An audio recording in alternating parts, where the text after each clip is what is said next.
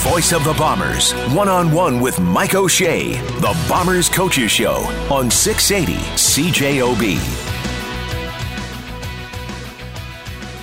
Mike O'Shea, let's start on this note. This is a text from a guy named David, and the thing that's been most talked about CFL-wise this weekend was the delay and then cancellation of the Saskatchewan-Montreal game. We'll talk about your game with Calgary at length, obviously, because the people will want to ask questions about that. But hey, Bob and Mike, this is from David.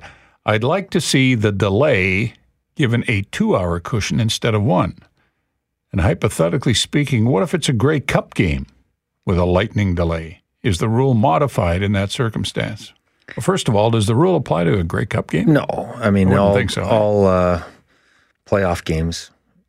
I mean, they separate. Yeah, I think playoff games and Grey Cup would be separate. Obviously, the chance of a lightning storm canceling a game in November is tough. Yeah. Although you do get to see winter lightning out here sometimes in the cloud. It's kind of neat. Yeah.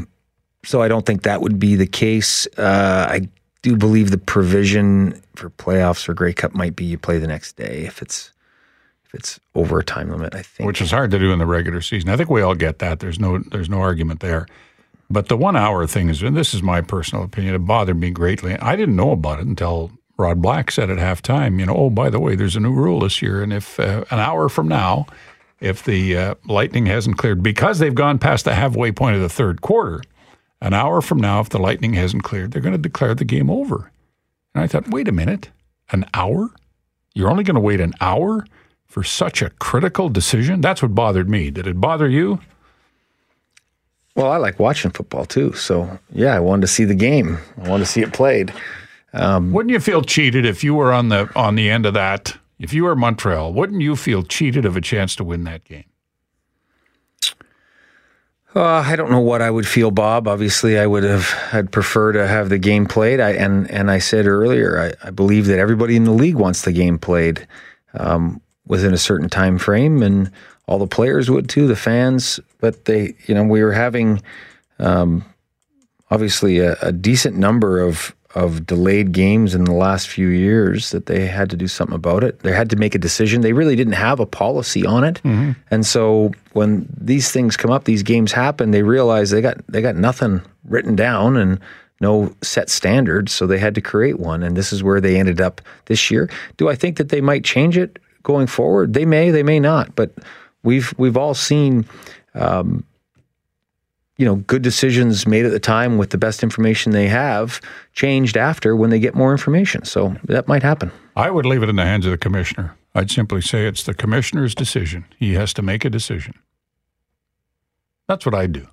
On a game-by-game basis? Sure. If there's a lightning delay, then it's up to the commissioner to decide, based on all the information he has from the weather forecaster and everybody else, now we're going to wait another half hour. We hear that it's going to clear. We're going to wait another hour and a half. Because we have to get this game in. This game's too important for us to just hand it to somebody. That's me. All right? I'll tell him. Well, we'll leave it there. It's not my show. It's the coach's show. Here we go. Most games in the CFL this season seem to be so very close. While this is exciting for fans, it has to be a major challenge for teams. Coach O'Shea, what's your plan to win those close games? What is your plan? Well, we do have a plan. We talk about it. We talk about winning the close ones and winning the turnover margin is a huge indicator of winning games. So taking care of the football and when the turnover margin is even, when both teams have the same amount, how do you create one, right? So those are things we've talked about, and we spent time talking about it in the off season because last year we were 0-3 when we were even in the turnover margin. So those would have been, in my mind, close games. And how do you tip them in your favor? So there's lots of things that we've talked about, in the study process of an off season on how to win close games and how do you get your time of possession up? How do you maintain control of the ball? How do you make decisions at the end of halves or at the end of quarters in windy games?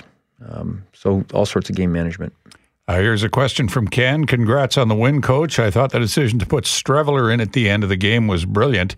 Could you please comment on the quarterback draw late in the game and why it didn't work?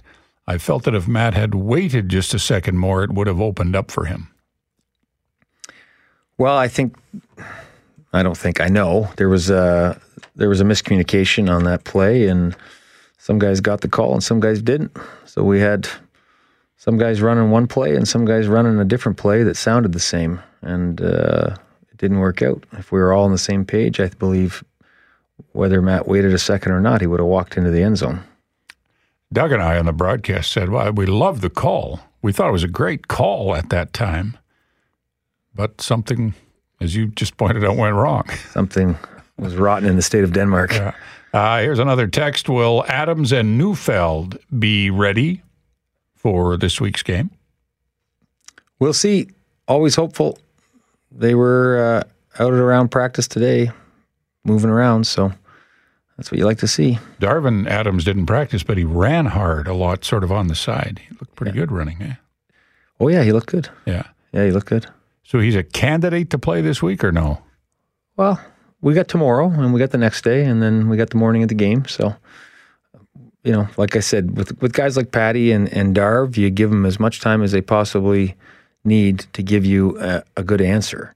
And we're part of that process, obviously, to make sure that players aren't making rash decisions because it is a long season. We still have a lot of season left, so we've got to make good decisions. The players have to make good decisions, and we have to help them make good decisions. Let's take a phone call before we break. Gail, you're on the Coach's Show with Mike O'Shea. Go ahead, Gail. Good evening, gentlemen. Okay, couple things here. The night of the game, Bob, a guy phoned in and was just like down in the dumps on the fact that they just kept going to Trevor Harris, and I'm going. Andrew Harris. The same game. Andrew Harris. I watched the same game, and I'm going. Latarski, Matthews. They were all in the mix. So I'd like to tell that guy to go rewatch the game. Question number one: with what happened to BC? How are you guys going to plan for the fact that they're going to be really hungry on Thursday? And where do you see, I don't know how to put this. I'm curious where you see the team going from here, because we seem to be struggling a little bit on offense. Not saying that, there was a couple of drop balls, too, but we're struggling. The last game in particular was all special teams and field goals. Yeah, that's all special teams. Mm-hmm. Yeah. I see us improving steadily and moving forward. I see points in that game that we had some opportunities that were missed. I thought that pass to Wally in the end zone was as close as it gets to being a touchdown. Once again, we just talked about the draw that there was a slight miscommunication on it, prevented us from getting the end zone. We have to take a field goal from down in tight. I see a pass to Chris Matthews, a nice deep ball to Chris Matthews that just gets knocked out of his hands. So, I guess I'm the optimist. I see potential in all that. And she asked about BC being hungry. Yeah, the assumption every week is that every team has the ability to beat you if you don't play well. So, I'm a little bit worried because what happened when you guys went to Toronto. And we don't look at their records. We don't. We didn't play very well in Toronto, and we lost by a point, and we had an unusual high number of mistakes that. Sometimes happen in a season, and you the game off after a while. Yeah, it wasn't. I don't blame you. It wasn't a very good game to watch. That's for sure. But we don't obviously foresee that happening any week. But we will always give full credit to every opponent and assume that if we don't play our best, that there's an opportunity for teams to beat us. So. Unfortunately, I haven't been able to watch your games. I had to watch them on PVR because I work a crazy shift. So.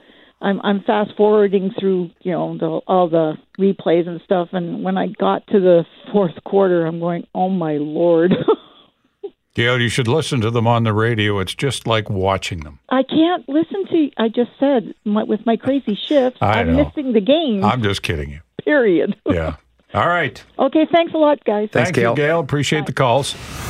The Bombers Coaches Show on 680 CJOB. Excuse me for chuckling, but we get some very interesting texts here, and we use as many as we can. Some of them are X-rated, so we just don't put them on the air. And here's one from Michael in San Antonio. Irving makes me happy. O'Shea makes me happy. The Blue Bombers make me happy. Congrats, Coach. Nothing like a win at home against a division rival. Let's do it again this week against the Lions. Michael in San Antonio is happy. That's good. I think you are too. Yeah, that he said, I make him happy. I like that. Evan, you're on the Coaches Show with Mike O'Shea. Go ahead, Evan. Good evening, boys. Congrats on the win, Coach. I love seeing the trick plays we've tried in the past on the field. I'm wondering when it's time for a coaching trick play, in the sense that we came off a week where Nichols was 19 for 19, and then he had a week that was really, really rough on his numbers, and the offense did not look very good. Is there a chance at which the coaching staff would announce that Strebler's starting the next game and allow the other team to plan for the wrong quarterback, and then Strebler plays a couple of plays, we go back to Nichols, and they don't expect what's happening? No, you can't really do that. I mean, our practices are basically open except for our day 3 practice. So the media, everybody wants to report on everything. So, it's being tweeted. Everything we do is being tweeted out. So, when the guys take reps, everybody knows about it. And there is also a standard set by the CFL in terms of your roster, and you're not allowed to mess around with your rosters and sort of list people starting in the wrong order. You get fined. The club can get fined for that. Okay. Thanks for the information. I had no idea. Close to the vest on day 3 when we're closed, but when I announce the rosters, but I think pretty well any practice that we have open is public knowledge around the league. All right. Yep. Thanks for the help. Thanks. Thank you, Evan. Appreciate the call. Rob, you're on the Coaches Show with Mike O'Shea. Go ahead, Rob. Hi, how are you, Bob? Good. I'm calling from Calgary. All right. Well, I haven't talked to you for a long time since I lived there 7 years ago. Yes. Anyway, I want to say something to Mr. O'Shea there. Go ahead. Well, first of all, you were a great player in your time. I want to tell you that. Thank you. Secondly, the people that are whining and telling you about what they got to say, I hope they're listening very well, because I'm going to do a little comparison check here, Bob. Nichols is no Bo, let's put it that way, and we have lost him for a while, and you know that, Mr. O'Shea. Secondly is you guys have done fairly well, considering everything. The game has changed a bit. I mean, because Riley's out in the coast now, the way he's getting hacked up and everything else, what's happened to him, I wouldn't be surprised when he meets you guys. That might be the end of him, sadly, not for him. But on the other hand, things are more balanced now this year than they were before in the West, to this point. Now, I don't know why they're crying about that, because you guys have done fairly well. I mean, if anyone should be crying, it's us.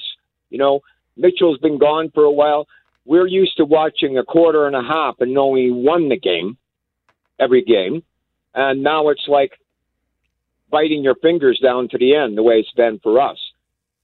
Arbuckle's okay, but I mean, I sure wouldn't ride him on the Grey Cup, and I'm hoping that he's not going to be playing this week against the Elks. Hey, Rob, on the other hand... Is there a question in here somewhere? Pardon me? Is there I just want to say, on the other hand, it'll be a different story, Coach, when you come here to town and when we get in the rematch, because you won't... I hope you enjoyed your one win, because you won't be getting any more. I can rest assure you that. Okay. Fair enough, Rob. So, you got anything to say, Bob? No, I got nothing to say. You've made your points and your comments, and there's no question Calgary's a better team when they have Bo, Levi, and Mitchell, although Arbuckle's been very impressive, but I'm not going to argue with you. He's a good guy as far as a second stringer, but maybe for other teams he'd be more helpful. Yeah. Okay. Okay. Take care, guys. Thanks, Rob. Any rebuttal of that, Coach O'Shea? I think I stopped listening a while ago. Here's one from Reuven. Your special teams were worth the price of admission. Your defense played lights out, especially Marcus Sayles. I have a question about your offense. Late in the fourth quarter, was the quarterback draw a broken play or a design play? Well, you've spoken to that. If it's the latter, don't you think it's counterintuitive to run that play using Nichols, who is not adept at running, as opposed to Strevler, who makes a living at carrying the ball? Well, you run it. I think counterintuitive is a great word. I think you run it that way because their defense isn't expecting that. Whereas if Strevler's in the game, they are expecting something like that. I would assume they would be. Yeah. We have another question here about Janarian Grant. Geez, we haven't even talked about him. He was sensational. Somebody asked if he can play receiver. Yeah, he's learning. I mean, it's obviously, you take a guy with that kind of skill set and you'd like to see what he can do in another phase of the game. And it's just a matter of time till we figure out what he knows and doesn't know in terms of the offense.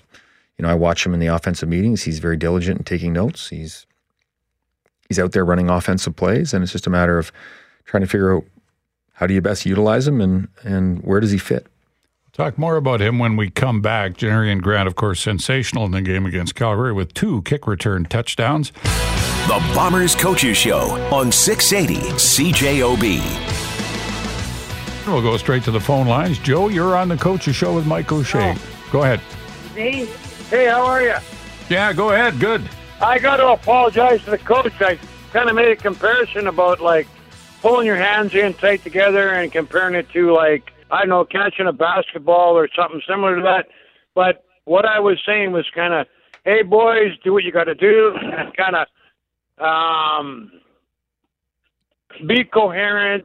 And how do you put it? When everything is on the game and everything comes together, I don't know how to explain it, but it's like a natural flow and everything goes and everything's beautiful and wham, and you come around, you reach around and your arm comes up in around and bang, or you step in under a guy or you go in over a guy and it all falls together beautiful. And I watched a game that was 2 years ago and I was just like, what the heck is going on here? And I came in, I said something stupid, and I apologize for it. I'm sorry, Coach. No problem. Yeah, but you know what? The boys have it together now and hold it together, and it's like bing, bing, and you just kind of, I don't know how to say it. It's like, you got 6 doctors around the table, and they're doing a crazy surgery or an operation. Everybody's got to work together. That's what I see is happening now, and we're going to survive this. We're going to come out on top. Appreciate it. Hey, God bless. All right, Joe, thank you for the call. Thanks a lot, Joe. So tell us about Janarian Grant, Mike. How long you guys have had your eye on him, how he wound up coming here. Give us that story. I don't know if I actually know that whole story. Well, what you know of it. Ted, Danny, Ryan, these guys work hard.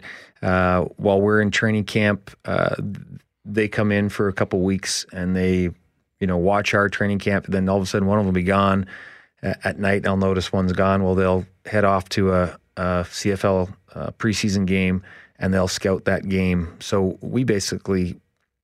they basically check out all the players on all the other teams during the preseason, and when guys, if they take note of a guy in particular and they get released, then they're on this list we have of guys that they really liked. And Grant was in Hamilton, right? Yep. Yeah. Yep. And I think he would have been on our radar when he was when he was down in the NFL. So obviously. It's worked out well for him. He was an accomplished returner at Rutgers, and through one game, he's done quite well for himself. Through one game, we have to keep that in mind, don't we? Yeah. Obviously, teams will know who he is now, and it might pique their awareness of him. But that doesn't take away the fact that he's very talented. He's fast. He's tough. He seems to have great courage. So I expect him to be highly effective. And in some games, maybe not. But there's 11 other guys around him that will work hard to make sure he is effective. He had 8 kick return touchdowns at Rutgers. I asked him about it before the game last week. I said, "Tell me about your skills." He said, "Well, I can make people miss in a phone booth." And I hadn't heard anybody say that for quite a while. And I thought, all right, that's a great line. I love that line. I thought, well, if you can make people miss in a phone booth, you're pretty good. I think people used to say that about pinball. So yeah, pretty interesting. Well, if you can make them miss in a phone booth, you got something going for you. Text, big win against Calgary. I'm glad you were more aggressive. He's talking about the 55-yard field goal, 3rd and 2 gamble, and playing Streveler with Harris at the end. And then he says, we ran hurry-up offense successfully a lot last year and hardly at all this year. This is Jason in Drumheller wondering why he doesn't think you're hurrying up as much as you did last year. Is that true? Well, every game is different. And when you go through an off season and you make plans, sometimes they come to fruition because that's what you need, and sometimes they don't. I think we do a pretty good job in all 3 phases of trying to figure out what we need to do to win each and every week, and it should be different. How we win or what we talk about is relatively constant, but the planning can bring out a different result. When you play a team like Calgary and they haven't given up really any explosive plays all year long, which was an amazing stat line they had going into the Edmonton game. Edmonton managed to get a couple deep ones on them, but you realize they're not going to give that to you. So you got to adapt and figure out your play calling and your defense and your special teams to do things differently to allow you to win against a very good team that's been, stat-wise, very interesting. Let's go back to the phone lines. Wayne, you're on the Coaches Show with Mike O'Shea. Go ahead, Wayne. Hello, Mike. Just a question. I don't know if you read my text earlier, but the question is, why don't we ever see any play action faking it to Harris up the middle and then throwing downfield? We do. We didn't see any in the last game. The only play action we really saw was the read option that the quarterback is going to hand off a run, and of course nobody believes that Nichols is going to run, so that doesn't fool anybody. So it seems like that plus checking down like play action as if you're going to fake throwing short and then throwing long. We really see very little the last game. Yeah. The terminology is interesting. And then also sometimes if you're playing a team that's very disciplined and they're underneath players, their linebackers don't fill hard on the run, then play action might not be part of the plan. If they remain at their depth and are very disciplined with their eyes, you might not get them to bite. But we have run action, play action, RPO, Sally. We have those types of plays in every week. And how they get called is another matter based on how the team's playing you. So in those check down passes that we saw over and over again, what percentage of those were actually called, or were they due to a receiver not getting open or the quarterback not seeing an open receiver? Well, the highly coordinated offense always has a check down available to the quarterback. If you didn't, you'd be getting sacked way more than we are, or be throwing the ball away a lot more, or throwing interceptions a lot more. So once again, if your offense has to be, each play has to be coordinated down to the 3rd or 4th read so that there's always options. So, you look at the teams with that high completion percentage, it's not all deep balls. There's lots of checkdowns, but they're part of the play, and they give you a completion when the couple completions you want further downfield aren't available. So I don't look at it as a bad thing. I look at it as being extremely coordinated and well done. Yeah, Wayne? Thank you. Okay, thanks for the call. Does Calgary force you to check down more than a lot of teams? As I said, they hadn't given up a 30-yard pass or a 20-yard run up until the game before ours. And that's what they would have been 5 or 6 games in. before they gave up a 30-yard pass or a 20-yard run. That's incredible. But they were just extremely disciplined. They really didn't want to play in man coverage. They wanted to play all zone, that means they always have multiple players with eyes to where the football's going. It means they always have multiple players pursuing to the ball, multiple players tackling the ball carrier at all times, and they're strong tacklers. You very rarely do you get a one-on-one tackle situation. They get masses to the ball because of the style of defense they're playing, and they are very disciplined, well coached, and they believe in what they're doing. So just one more. They are a tough defense. One more word on Calgary. They got two guys on that defense, Jamar Wall, who's playing linebacker now, and Brandon Smith, who's played 12 years at defensive halfback. To me, they're two of the headiest. Corey Greenwood. Well, and Greenwood too, yeah. But Smith and Wall have been there for a long time. But Greenwood he's having a heck of a year for a guy who's been plagued by injuries in recent years. But they're smart players, right? You don't fool them, and they let everybody around them know what's going on. What great leaders they are back there. Every coach loves smart. Yeah. Can't go wrong with smart. Can't go wrong with smart. Text question. I'm a big fan of the unsung heroes that we don't often talk about. I think Jake Thomas had a real strong outing against the Stampeders last week. What does Coach think a player like Jake brings to the team that the average fan doesn't get to see? I tell you what Jake brings. He brings everything he's got every single game. He is just the ultimate teammate and a guy that every team needs and wants. He really is. You can't really fathom a guy his size that gets that much push. He is so strong and so determined. He just makes a mess in there, and we love him. So we're very fortunate to have him. Here's a question for the coach. I love this one, by the way. I used to dread when our Bombers played against you, and this texter is saying against you, meaning Mike O'Shea. You were a beast out there. I've noticed that you're always very calm and very poised during the game. Are you different behind closed doors? Do you ever rip into the team at halftime? Well, that's behind closed doors. So I'm not going to say. And no one knows what goes on behind closed doors? Charlie Rich, okay. Yeah. I think my family might differ with this comment. But you are very calm during the game on the sidelines. I can tell you that. I try to be. Yeah. I try to be. You think that's important? I don't think it's difficult to remain calm because I know that all our guys are trying to do the right things.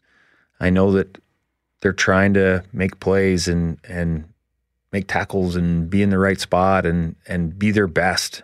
They don't want to go out there and not be their best. So if you go in with that starting point is that all the players want to be their best, then what are you going to be mad about? Mm-hmm. So a play doesn't work. It doesn't work, When you see a player make a mistake that infuriates you, and you do periodically, I'm sure, do you have to suppress the urge to go over there and give him a piece of your mind? Well, a mistake, like a drop football or a missed tackle. No, I'm not talking about that.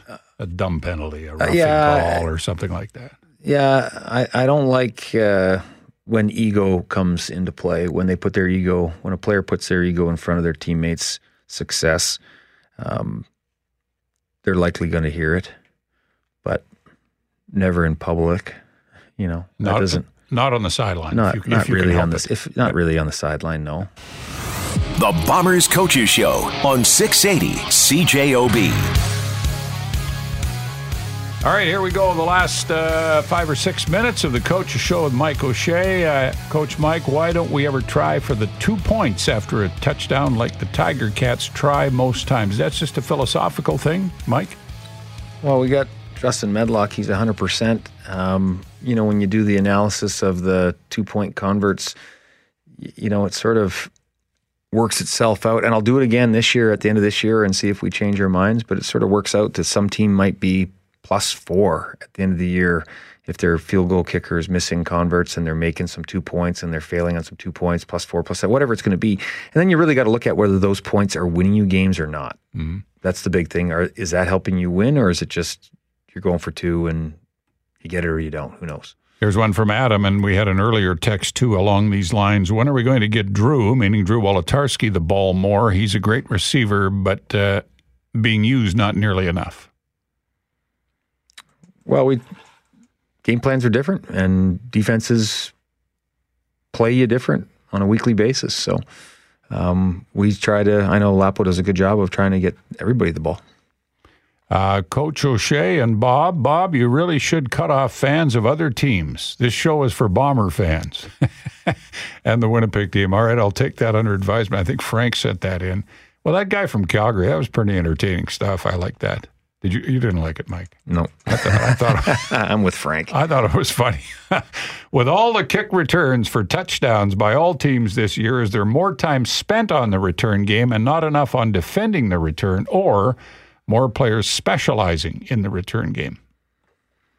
I just think there's a whole pile of good returners, and there's very good special teamers that don't ever get any recognition because they're not a returner. They're just a blocker or a tackler, and so they don't get the same recognition, obviously. But I think teams have a good number of these guys playing that work extremely hard, and it's a battle. But this crop of returners are really good this year. You know, one of the most emotional moments in that game against Calgary was when Nick Hallett got pushed into Terry Williams and then forced the fumble and recovered the fumble.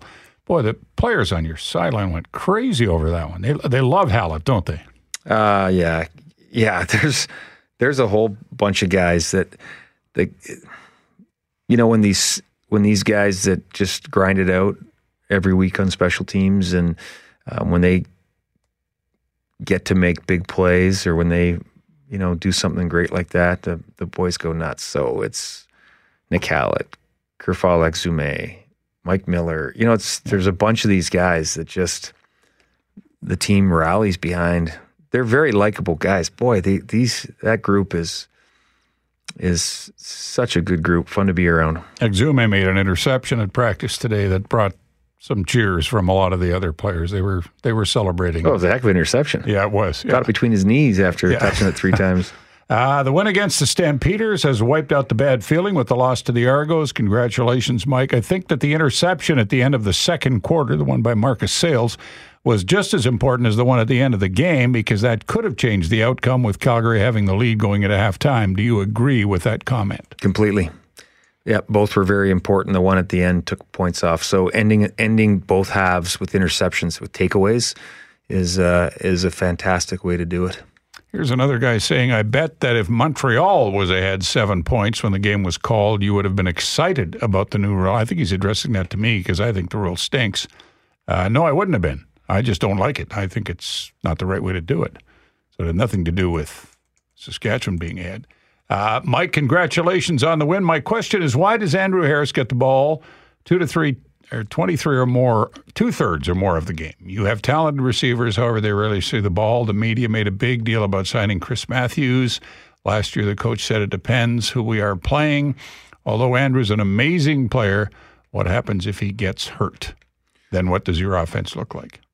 Well, I mean, that's why we're excited about our depth. I'm sure we'll figure that out if something ever were to come up like that. So with regards to the receiving or Andrew touching the ball, you look at Andrew with his rushing yards versus Calgary and catching 8 passes. That's what they gave us. Like I said, they drop deep and they play a lot of zone, and it forces the check down sometimes. And I thought he did a great job with the ball in his hands, getting first downs. So each game's different, and you need to plan and figure out how you're going to win each game. And sometimes that's a lot of touches. Sometimes that's not a lot for Andrew. But everybody's vying for the football. And once again, Lapo does a great job of making sure everybody gets their touches. You don't worry about his workload? No. Here's just a thought for you, Coach O'Shea, with a minute left in the show. The BC Lions are here on Thursday. In their loss to Hamilton, they had 420 yards of offense. They had 30 first downs. It's a pretty good defense. They had the ball for 37 minutes. They found a way to lose the game. I guess the point I'm making is it looks to me, based on that game, that Mike Riley and that offense have kind of figured things out. Yeah, they showed a great commitment to running the ball with John White, and he looks like he's returned to close to that form he had when he first broke in the league, and he was very dangerous, quick, fast, tough. Brian Burnham had a hell of a game also. So I think their offense has started to click. They made a couple changes on the offensive line. Once again, their commitment to running, and then obviously Riley being more upright and being able to find his receivers. Yes, their offense looked high powered. So once again, we got our work cut out for us, and our assumption is always that we're going to get the best from the other team, and if we don't play our best, then sometimes things don't work out. So we got to play our best. BC Lions are here Thursday, and we'll be back next Monday with another edition of the Coach's Show with Mike O'Shea on 680 CJOB.